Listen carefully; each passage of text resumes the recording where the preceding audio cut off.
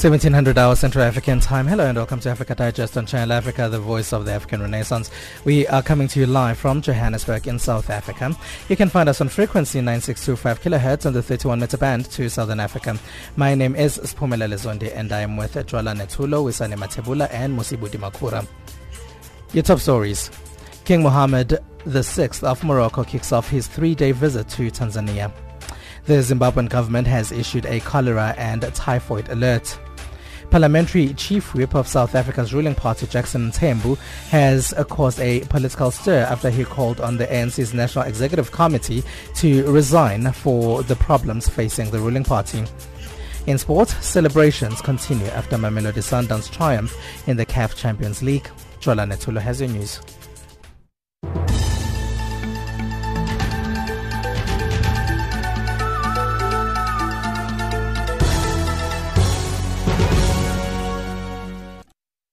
Thank you, Spumelele. Good afternoon. The African Union Commission Chairperson Nkosazana Dlamini Zuma says South Africa is within its rights to leave the International Criminal Court. She was reacting to Pretoria's decision to leave the court. Justice Minister Michael Masuta made the announcement on Friday. The country's diplomats have notified the UN of the decision after accusing the ICC of being biased against African countries. The notice of withdrawal highlights the situation South Africa faced last year when it came under pressure to arrest Sudanese President Omar al-Bashir at an AU summit in Johannesburg. Al-Bashir is wanted by the ICC for alleged war crimes. Dlamini Zuma says AU member states affiliate to the ICC on a voluntary basis. More than 100 people have been injured after 2 passenger trains collided head-on east of Johannesburg in South Africa. 1 person has been killed. Paramedics say the exact number of patients on the scene are unknown due to the number of emergency services on the scene. The cause of the collision is not yet known. Meanwhile, in Cameroon, the death toll in last week's train crash has climbed to 79 after rescuers finished combing through the wreckage.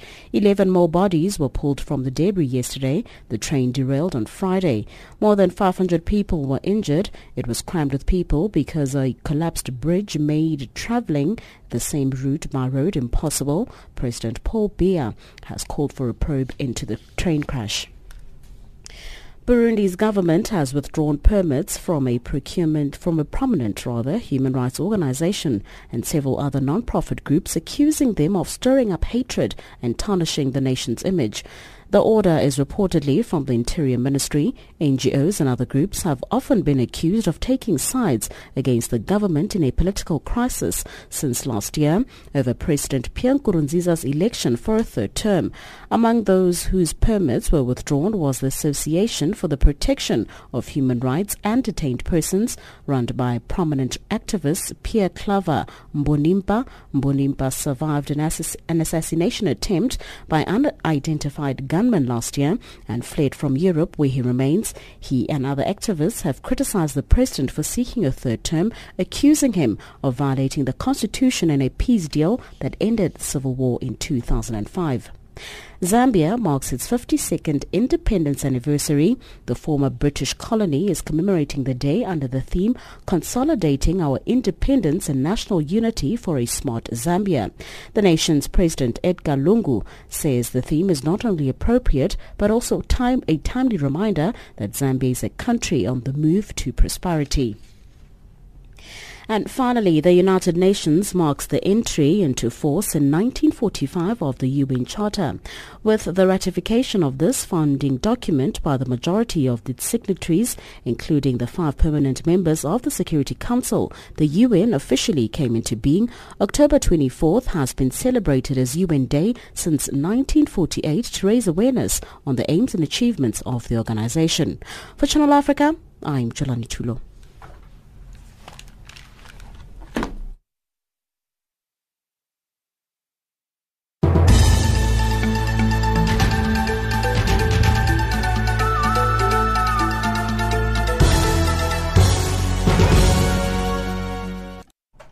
17:05 Central African Time, right here on Africa Digest on Channel Africa, the voice of the African Renaissance.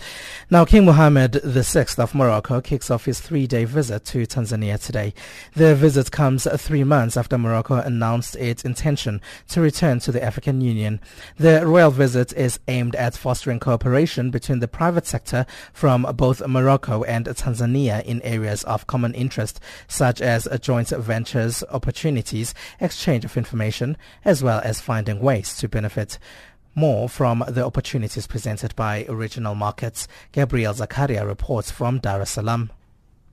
The Majesty from Morocco, accompanied by more than 150 delegates, including government officials, businessmen and members of his family, is jetting Dar es Salaam, Tanzania around 4 p.m. East African time from Rwanda, where he spent a 3-day visit and signing a series of agreements. This is the first time for Tanzania to receive a king from any other country, and this brings expectations of its own kind, according to diplomatic analyst Dr. Bernard Achiula, a senior lecturer at Mzumbe University in Dar es Salaam, who points out that the visit is so important economically to Tanzania. First, it is an honor for Tanzania to have such an important visitor. You know, the King of Morocco is a person who does travel a lot.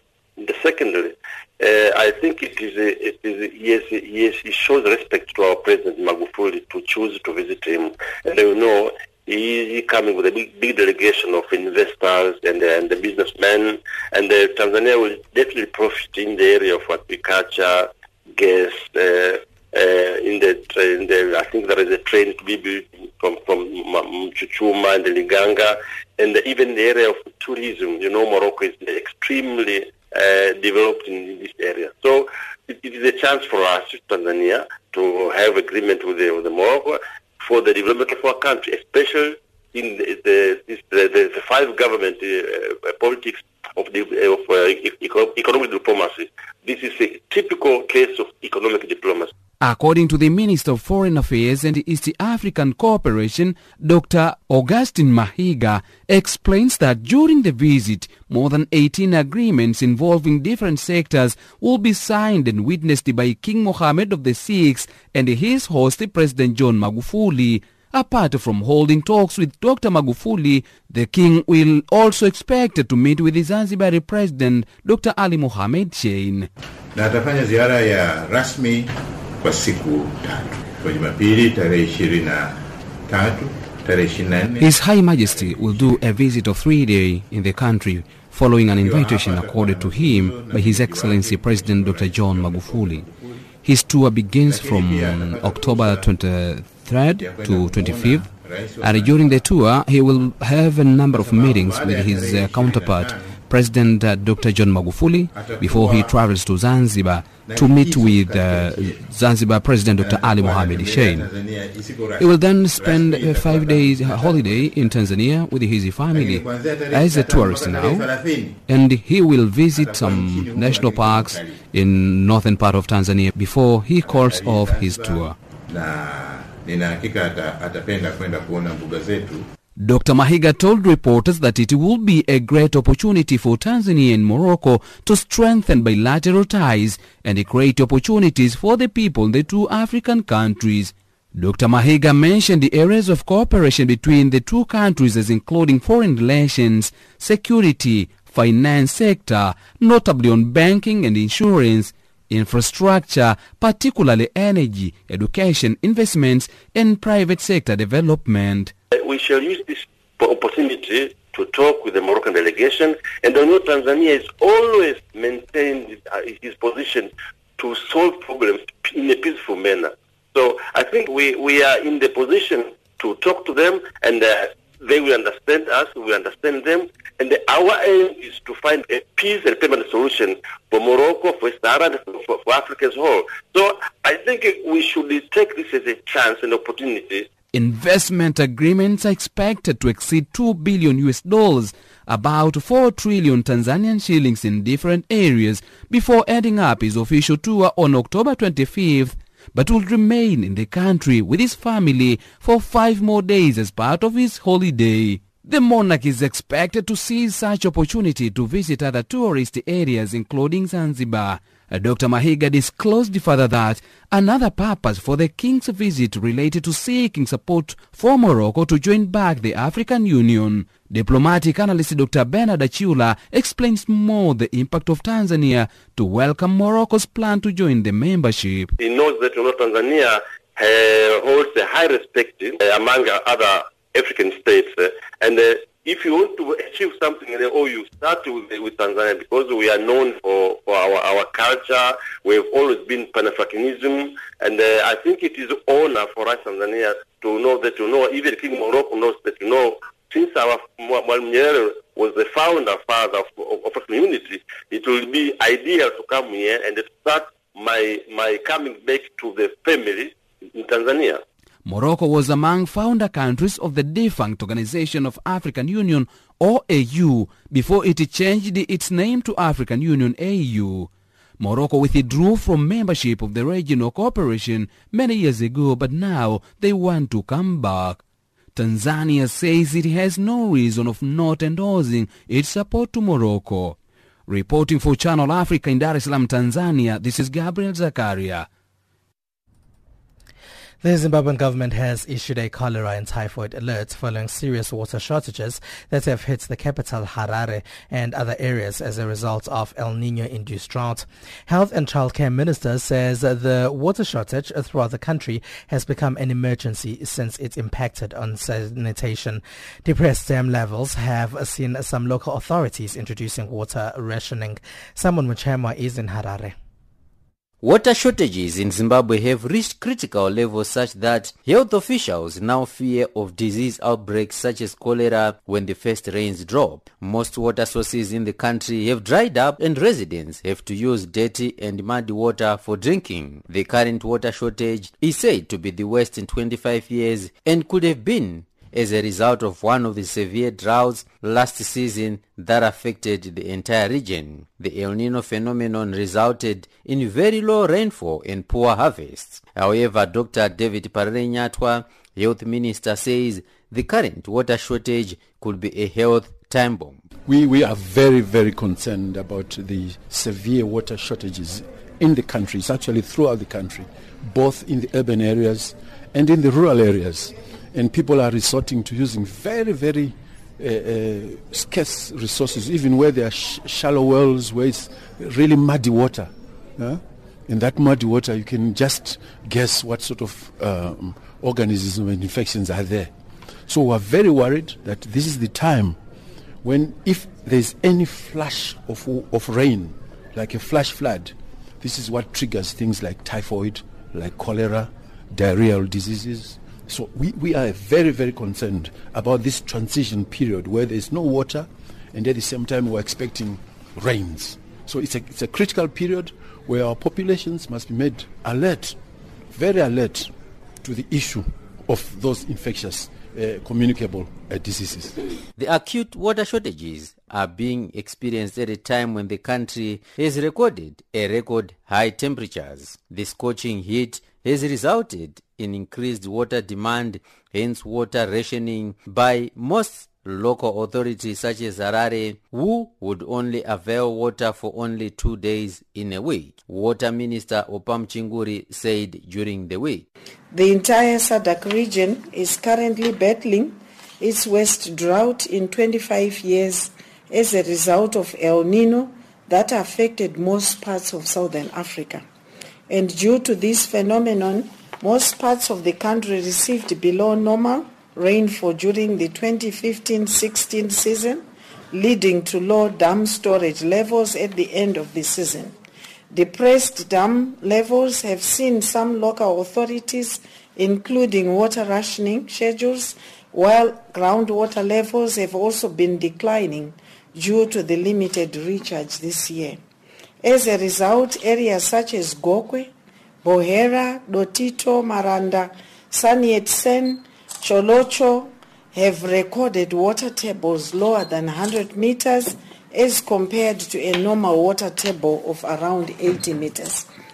With national dam storage averaging 41%, Authorities are failing to avail potable water, raising fears of yet another cholera outbreak like the one in 2008 and 2009 that killed 4,000 people. The high temperatures currently obtaining in the country have also triggered an increase in water demand across the country. During this time of high temperatures, significant amounts of water are lost through evaporation from our surface water bodies such as dams, wells, rivers and lakes.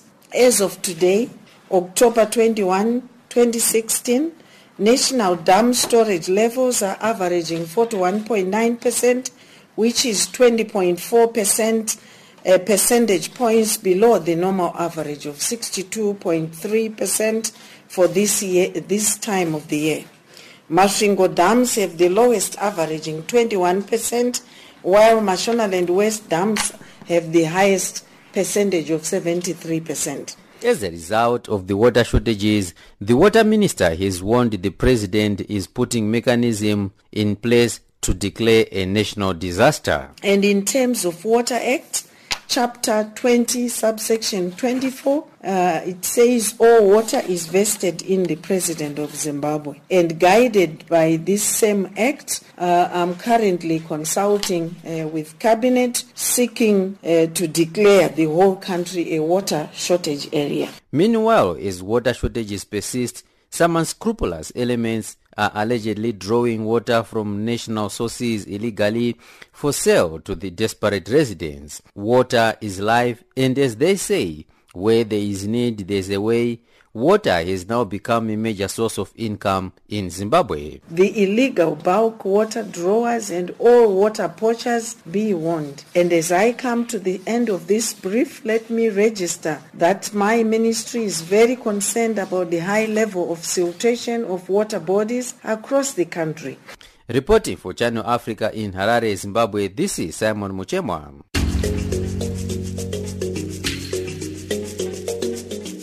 This is Channel Africa, South Africa's only official international public radio station on shortwave, internet and satellite.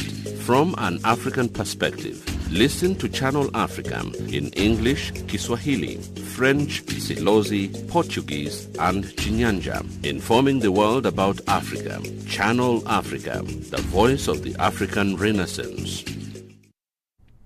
17:17 Central African Time, right here on Africa Digest on Channel Africa, the voice of the African Renaissance. You are still listening to Africa Digest, and my name is Pumela Zondi. I'm with you until 1800 hours Central African Time. Please find us on Twitter. We are on Channel Africa 1. That is Channel Africa 1 on Twitter. Now, the United Nations is today marking the entry into force in 1945 of the UN Charter. With the ratification of this founding document by the majority of its signatories, including the 5 permanent members of the Security Council, the United Nations officially came into being. October 24 has been celebrated as UN Day since 1948 to raise awareness on the aims and achievements of the organization. For more on the significance of this day, here's Zinat Abdul of the United Nations Information Center in Pretoria.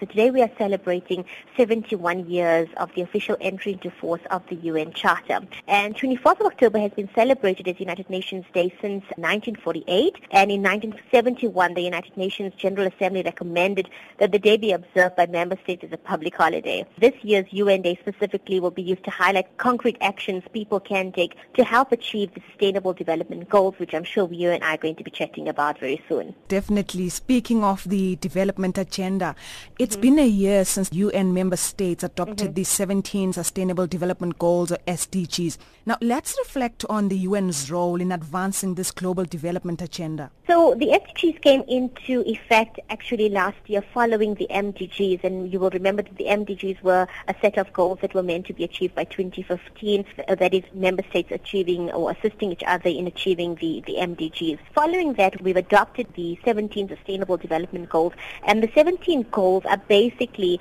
the goals that we are trying to further with regards to how best to enrich people's lives. And we're talking about simple, basic goals that everyone can understand in terms of no poverty, zero hunger, access to quality education, reducing inequalities, gender equality, strong partnerships in institutions, and so on, to name a few. And on the 1st of January 2016, which is this year, the 2030 Agenda for Sustainable Development, which was adopted last year, it officially came into force actually in January this year. And over the next 15 years, with these new goals that universally apply to all, countries are expected to mobilize efforts to end all forms of poverty and inequalities, and also tackle climate change. But of course, at the back of this is ensuring that no one is left behind. And the SDGs build on the successes of the Millennium Development Goals and aim to go further to end all forms of poverty. And they're unique in the sense that they call for action by all countries, poor, rich, and middle income, to promote prosperity while protecting the planet, which I'm sure you know is a very, very big concern, the issue of climate change. It also recognizes that ending poverty must go hand in hand with strategies that build economic growth and addresses a range of social needs, including education, health, social protection, job opportunities, and of course environmental protection as well. They're not legally binding, but governments are expected to take ownership and establish national frameworks for the achievement of these goals.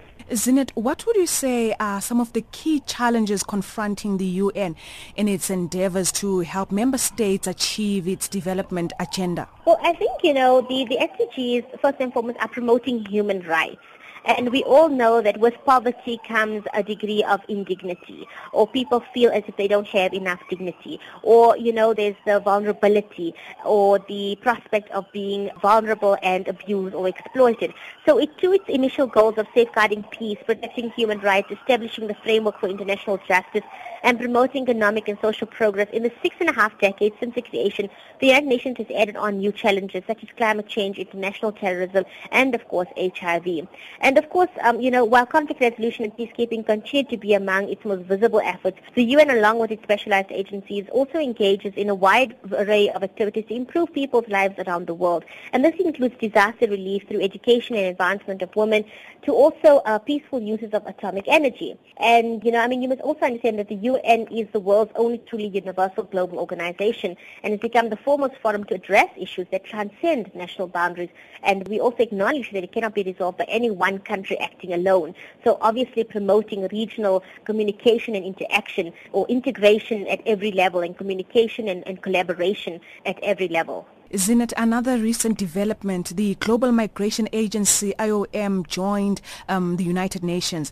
A timely move as we witness a global crisis of large movements of people. Let's reflect on the significance of this merger, especially for this current crisis of migration and refugees that we're facing. Absolutely. So let me first give you a little bit of history with regards to the IOM. So 65 years ago, in December 1951, the IOM was founded after the upheaval of the World War II, when vast numbers of people were on the move to better their lives. And IOM's decision to join the UN system comes as more of the world's people are on the move than ever before, as you've rightly said in your question. And it's believed that 1 in every 7 people on the planet is now migrant, and 65 million of these are forced migrants and refugees. And I think when we look at the issue of migrants and refugees, South Africa knows very well the situation that they're currently dealing with at the moment in terms of the number of people that are coming into South Africa, either as migrants or refugees. And, in some instances, we must be very, very clear that people don't leave their countries out of choice. In many cases, it's out of necessity. And part of having the significant merger of IOM, formally acknowledged now, formally part of the United Nations, also comes as we have just concluded in September, the 19th of September to be exact, the UN Summit on Refugees and Migrants. And it comes at a time when global perception of migrants are increasingly negative, unfortunately. And the summit focused on world attention and the fact that the challenges faced by migrants are not problems to be solved, but realities to be managed. We're also talking about issues of migration governance and the protection of refugees, which is deeply embedded in the UN Sustainable Development Goals. And they're looking at how can we manage migration in terms of facilitating orderly, safe, regular, and responsible migration through planned and well-managed migration policies. The UN has also just recently launched the Together campaign to empower and to inform people that, the issue of migrants and refugees, it's an issue that needs to be tackled by everybody. We need to sensitize and we need to inform and educate the public and countries that are hosting migrants and refugees about some of the challenges that these migrants and refugees actually face, and how can we integrate them into our society. But also there needs to be regulations, there needs to be a proper process that's in place. South Africa knows very well about the xenophobic violence of 2008 and 2012, and we need to prevent such instances from happening. Zinat Abdul is the National Information Officer at the United Nations Information Center in Pretoria, and she was in conversation there with Jane Rabotata. Despite the efforts by the South African government to promote a fair and transparent credit market to protect consumers and their rights, there are still illegal creditors taking advantage of those who are blacklisted. The South African Office of the Credit Ombud has dealt with many cases of reckless lending, overcharging of interest, fee and debt collection issues. The office warns consumers against being lured into agreements with unlawful providers. More from the South African Deputy Ombudsman at the Credit Office of the Ombuds, Riek Machar. Blacklisted is really an unfortunate term and a misnomer. People refer to it when there are negative information about them on the credit bureaus as being blacklisted. But, consumers should realize that there's positive information as well. Everybody is listed on the bureau, and then the information, if it's correct, there's some good, some bad. But unfortunately, people just know about this term, they blacklisted. It's not necessarily a correct terminology to use. With that being said, when a consumer receives loan offers, even if they blacklisted, what is the first thing that a consumer must do? Well, I think consumers must be warned that they shouldn't fall for this trap, because it looks like this is now somebody who's there to help them. The other people turned them down because they are listed with negative information on the bureau, being that they didn't pay their previous debt. And here's somebody who wants to offer them a loan. So it makes consumers feel that here's somebody who's prepared to help them. The problem is that these people, if they advertise blacklisted consumers welcome, they're already breaching the law. So they're not complying with the laws. It's unlikely that they're going to comply with the rest of the law, which regulates interest rates and how they must do collections, how they must treat the consumer, the contracts they must provide. I think one can assume that the consumer is not going to get the benefit of all the good laws as well. What are the phrases in the text that should raise an alarm for the consumer? Well, it could be a text. It's also adverts on lampposts, little handwritten adverts sometimes. And it says blacklisted consumers welcome. The other one that's illegal is no credit checks required. And the other one is free credit. There is no such thing. Let's say a person receives a text. Maybe it seems legitimate and they're very desperate for a loan. Where should they go to check if the creditors are valid? Well, there's a couple of things that they can do to try and verify the details of the creditor. You need to at least see if they have contact details and a physical address. If they do not have a physical address, that's already warning signs. There's also the National Credit Regulator. They've got a register of all the registered credit providers. You must check if the name of this entity is on their list. So you'll have to go onto the internet or phone up the National Credit Regulator. Are there laws protecting consumers against unregistered creditors? There are laws that try to protect consumers. And for example, one of the laws is it prohibits these credit providers from advertising these things like blacklisted consumers welcome, because they know some consumers are desperate and they're going to fall for it. So they make it illegal. They also regulate the interest rates. They regulate the contract terms. But of course, if a credit provider is unregistered, operating unlawfully, somebody will have to catch them out or report them to the regulator. For somebody who is trapped already, who owes these loan sharks, what should they do? Well, I think there are a couple of things that they should do. They should, in any case, first of all, try and get as much detail as they can about this contract. If it's an unregulated loan shark, they can try and report the matter to the National Credit Regulator for them to clamp down on this business. That's if the regulator can find the business to actually take action. Riek Machar is the South African Deputy Ombudsman at the Credit Office of the Ombuds, talking to Sihle Zuma.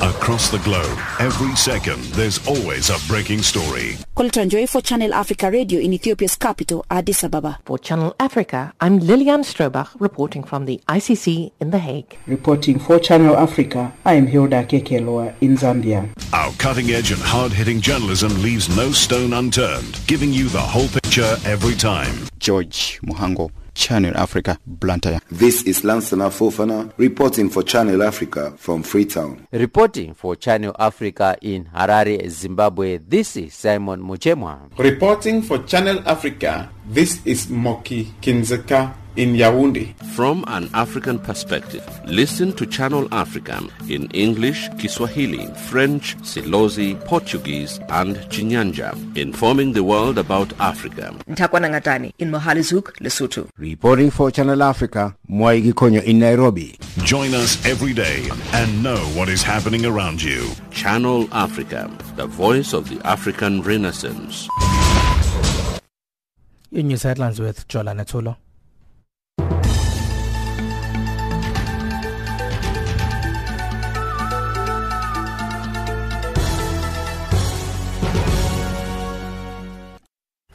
Thank you, Spumelele. Making headlines, the African Union Commission chairperson Nkosazana Dlamini Zuma says South Africa is within its rights to leave the International Criminal Court. More than 100 people have been injured after two passenger trains collided head-on east of Johannesburg in South Africa. And finally, Burundi's government has withdrawn permits from a prominent human rights organization and several other non-profit groups, accusing them of stirring up hatred and tarnishing the nation's image. For Channel Africa, I'm Jolani Tulo.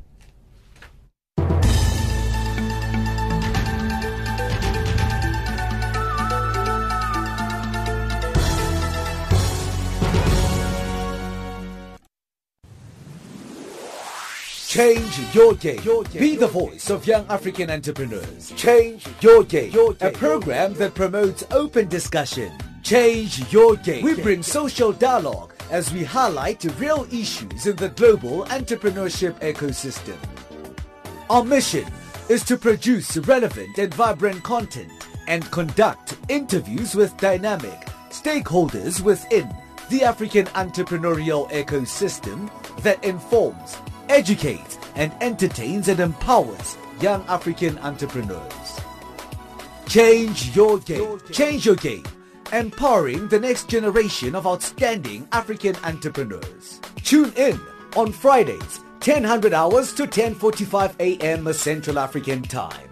And on Saturdays, 1300 hours to 1400 hours Central African Time. Channel Africa, the voice of the African Renaissance.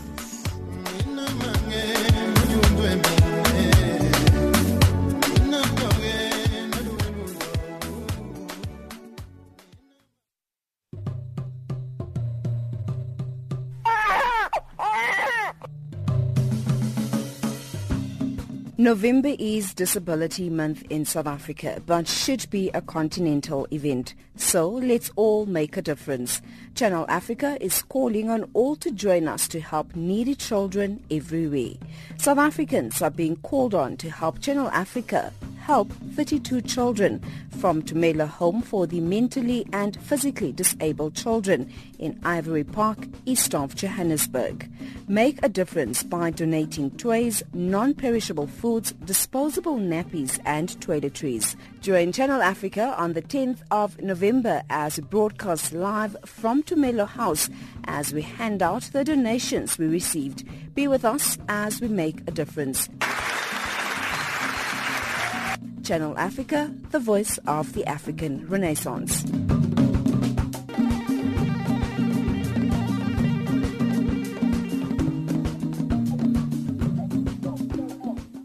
And the program you're listening to is Africa Digest with Ms. Pumela Zondi, with you until 1800 hours Central African Time. info@channelafrica.co.za on email. That is info@channelafrica.co.za if you want to send us emails. If you want to send us tweets, you can find us on Twitter. We are on Channel Africa 1. That is Channel Africa 1. You can follow us as well if you wish to do so. You can also send us text messages on SMS +27 82 5905 +27 82 5905 on SMS. Now, today is World Polio Day. Polio eradication partners are celebrating the successes of efforts against polio to date and rallying for the additional support needed to wipe out the disease for good. To speak to us more about this, we're joined on the line by Dr. Tunji Funsho, who's the chairperson of Nigeria's National Polio Plus Committee at Rotary International. Hello and welcome to Channel Africa, Tunji. Hello. Thank you for having me on your program. Now, could you just tell us about where the need is still the strongest when it comes to the fight against polio? Can you ask that again? Where is the need still big when it comes to the fight against polio? Where is the problem at the moment? The main challenge, that we have really is accessing all children under the age of 5. And we're making a lot of progress in that regard. With the celebration of World Day today, we want to remember in particular those people who have lost their lives in the quest to eradicate polio, either due to accidents or due to...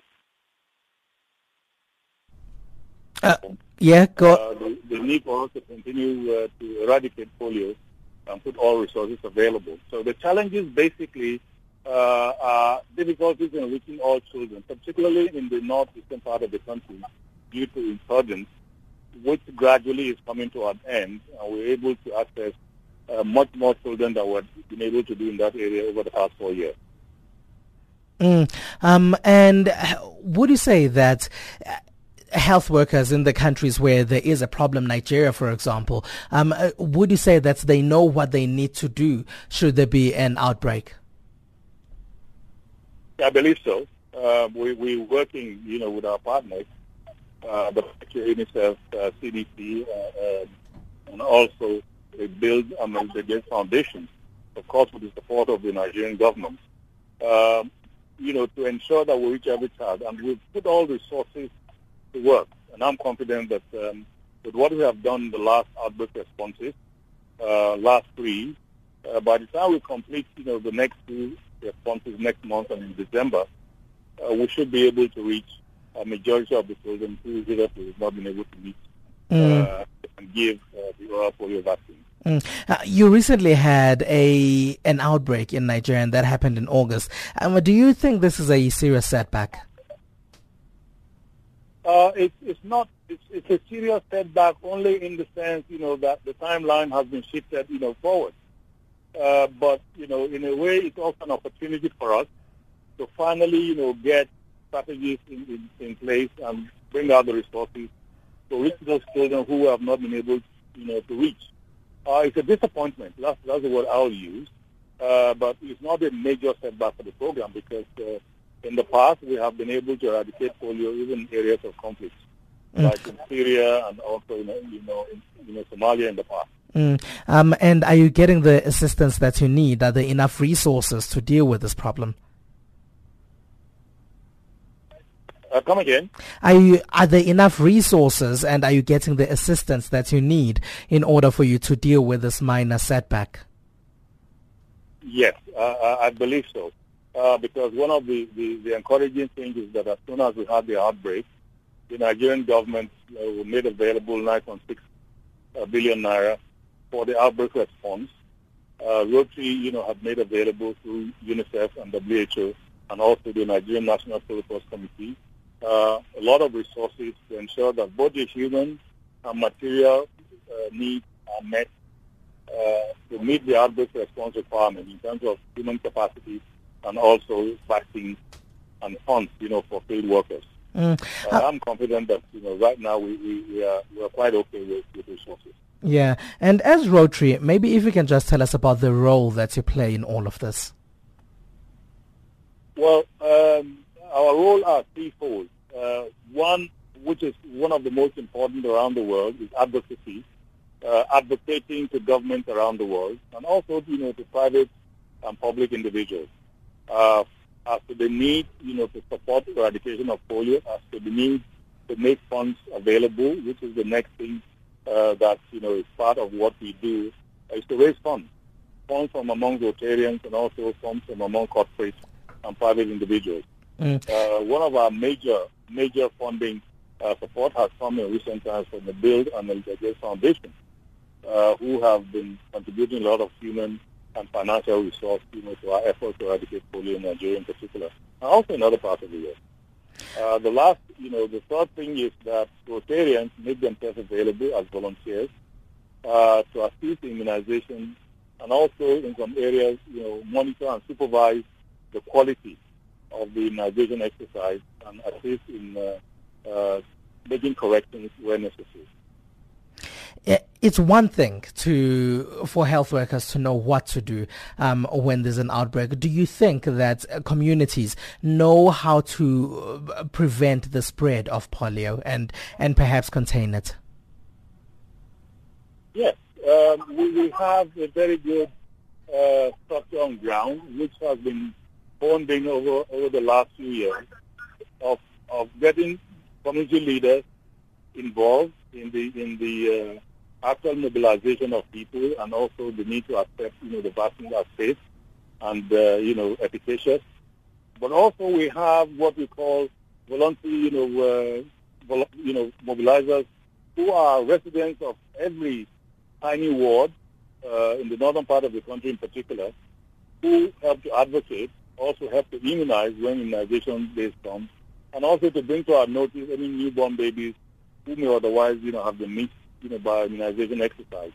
So we have a good communication network to ensure that, we know where the children are, and also, the knowledge made available to community leaders and religious leaders to ensure that at the community level, a demand is created, and we and our partners do all the best we can to meet, those demands for immunization. All right, thank you. All right, thank you for joining us, Dr. Tunji Funsho. Thank you very much indeed for having me on the program. Dr. Tunji Funsho there is the chairperson of Nigeria's National Polio Plus Committee at Rotary International.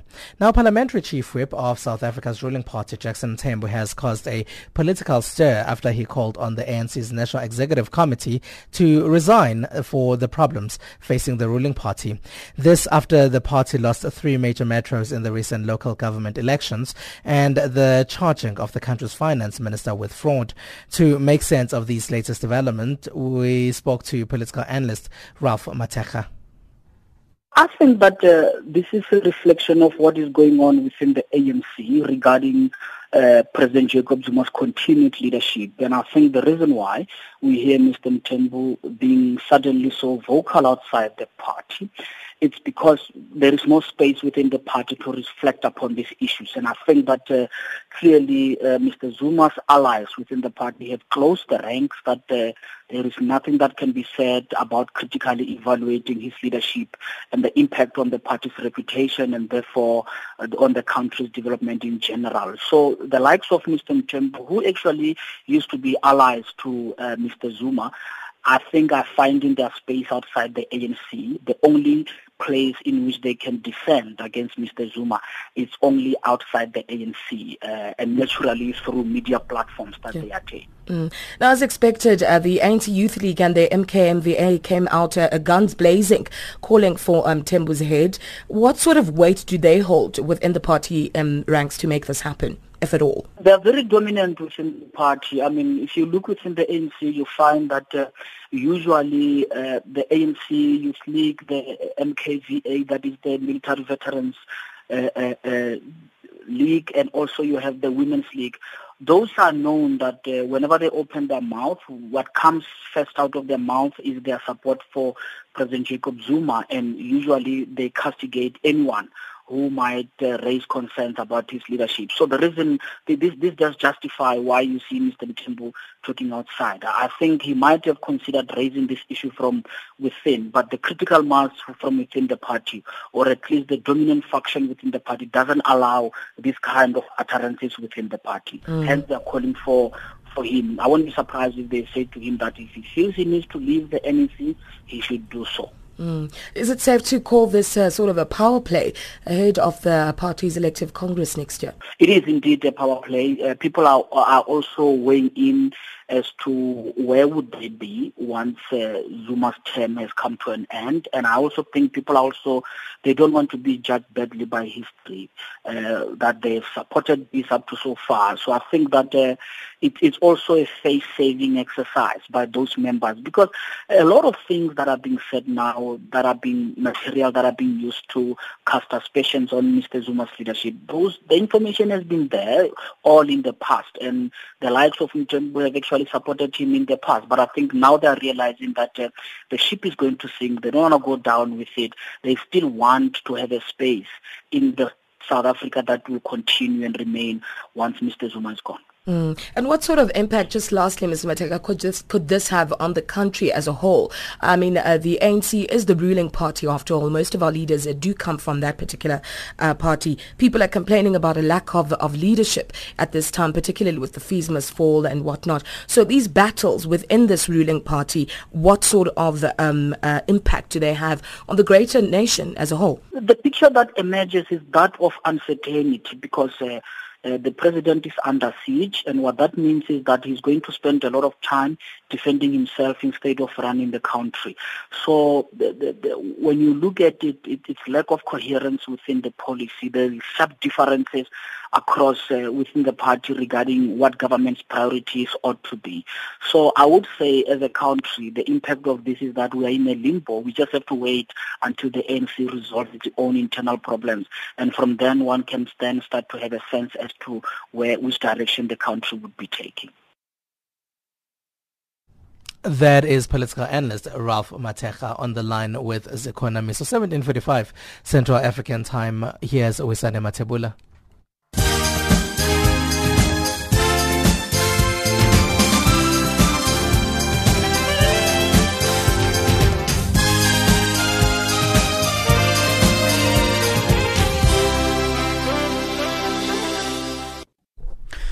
Good evening. Thanks, Espumelele. Citigroup has denied being involved in any illegal foreign currency transfer on behalf of MTN Group. Nigeria is investigating whether South African telecoms group MTN unlawfully repatriated $13.92 billion from Nigeria between 2006 and 2016. MTN has also meanwhile refuted the allegations. Citibank made a presentation to the Nigerian parliament last week. Mine workers in Mali have suspended a 5-day strike scheduled to begin on Monday following a last-minute plea from the Mines Ministry. Mine workers had planned to go on strike to protest at what they described as unfair treatment of union workers who had been fired or disciplined. Mahamadou Conte, who is executive committee of member Sinacom, which is the Mines, Energy and Civil Construction Union, said the Mines Ministry stepped in after talks failed with employers on Friday, calling for further negotiations. South African-based gold producers, including Rand Gold Resources and Anglo Gold Ashanti, have operations in Mali, as the country is the third biggest producer of gold in Africa after South Africa and Ghana. At least 80 heads of top South African firms, including Anglo-American, Barclays Africa Group and Naspers, want fraud charges against their Finance Minister Pravin Gordhan to be dropped. The top executives of mostly listed firms in Africa's most industrialized nation, ranging from mining, media, retail and banking, say political wrangling is damaging an already stalling economy at a time when the country faced a sovereign credit downgrade. The corporate leaders joined opposition parties, analysts and top leaders inside the ruling ANC who have publicly expressed support for Gordhan. The South African Reward Association, SARA, says the remunerations of executives should only be determined by company shareholders and not by the government. Master Reward Specialist and Executive Committee member at SARA, Lawrence Grubb, says government's involvement in the rewarding process may result to unforeseen consequences.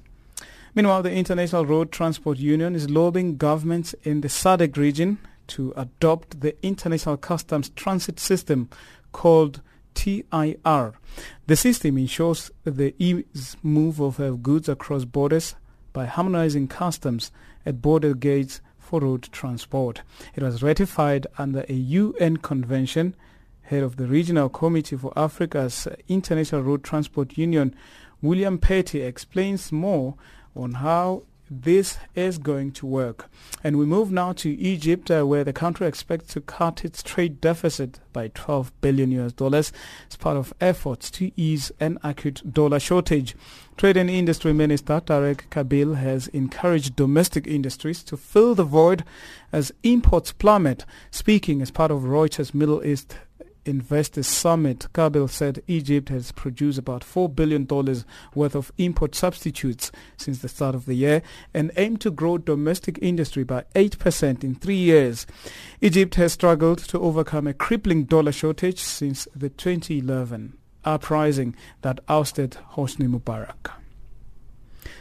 Financial indicators now. The US dollar trading at 13.96, South African rands 10.55, Botswana Pula at 9.85 against the Zambian Kwacha, also at 0.81 to the British pound and 0.91 against the euro. Commodities: gold $1,263, platinum $932 per fine ounce. Brent crude oil is at $51.55 per barrel. That's your economics news.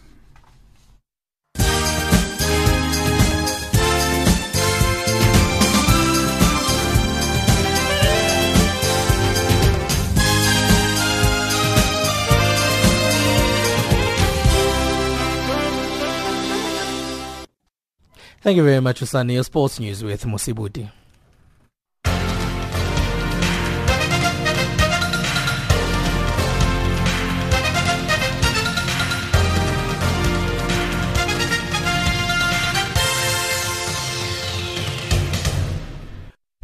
Good evening, sports fans, and starting off with football news. The South African National Soccer League, together with millions of football supporters in South Africa, as well as the African continent, are celebrating Mamelodi Sundowns' triumph in the CAF Champions League.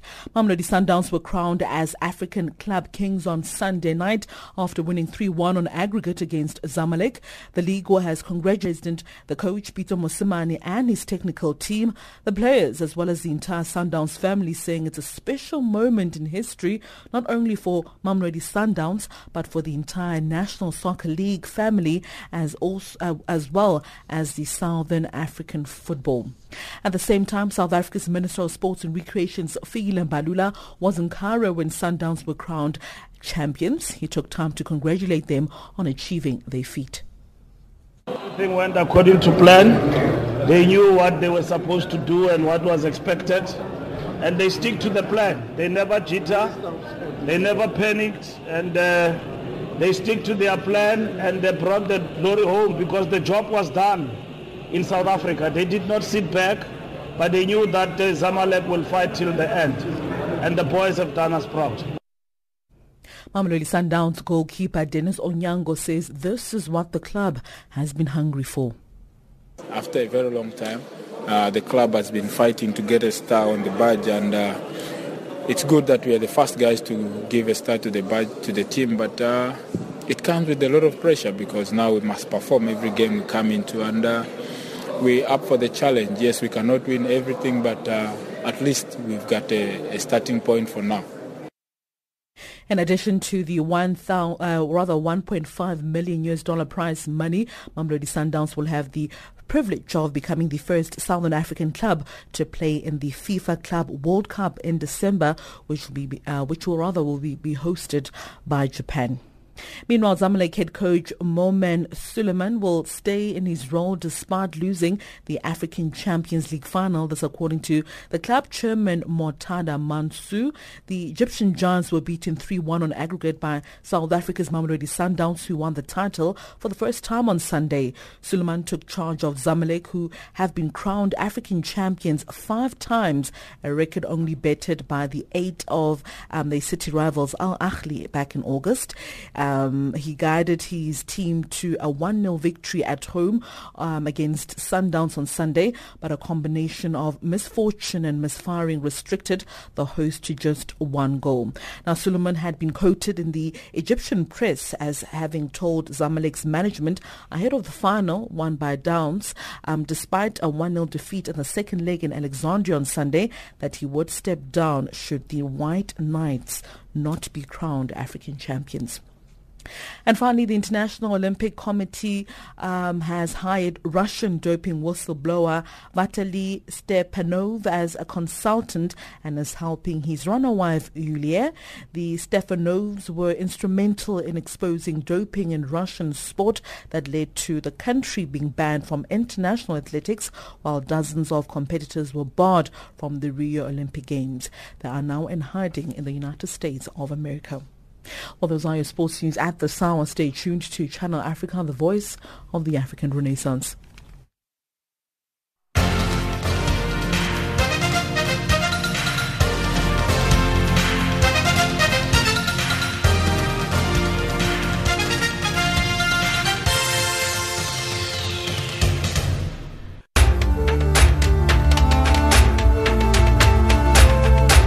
This is Africa Digest.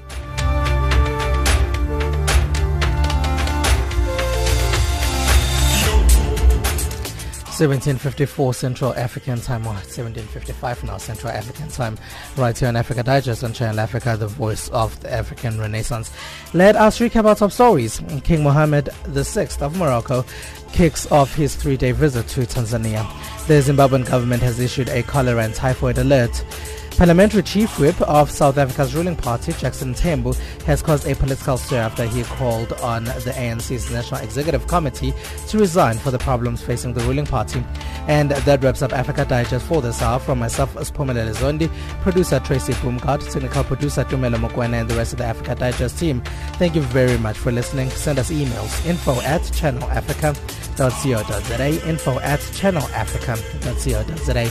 On SMS, you're on +27823325905, +27823325905. You can also tweet us. It's Channel Africa 1 on Twitter.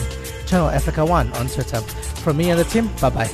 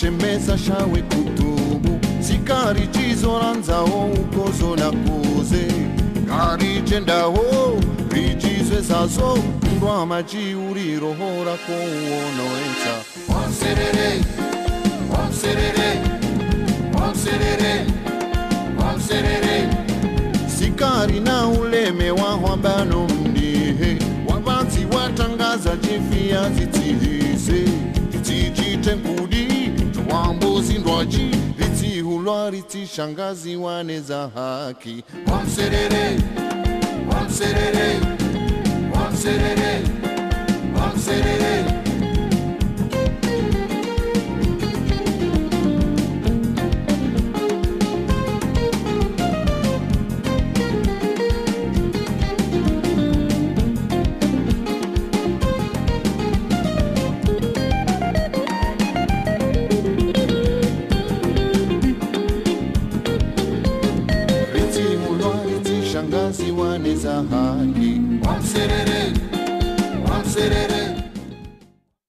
Moni nonse kuno mukutimva ndi kuchinyanja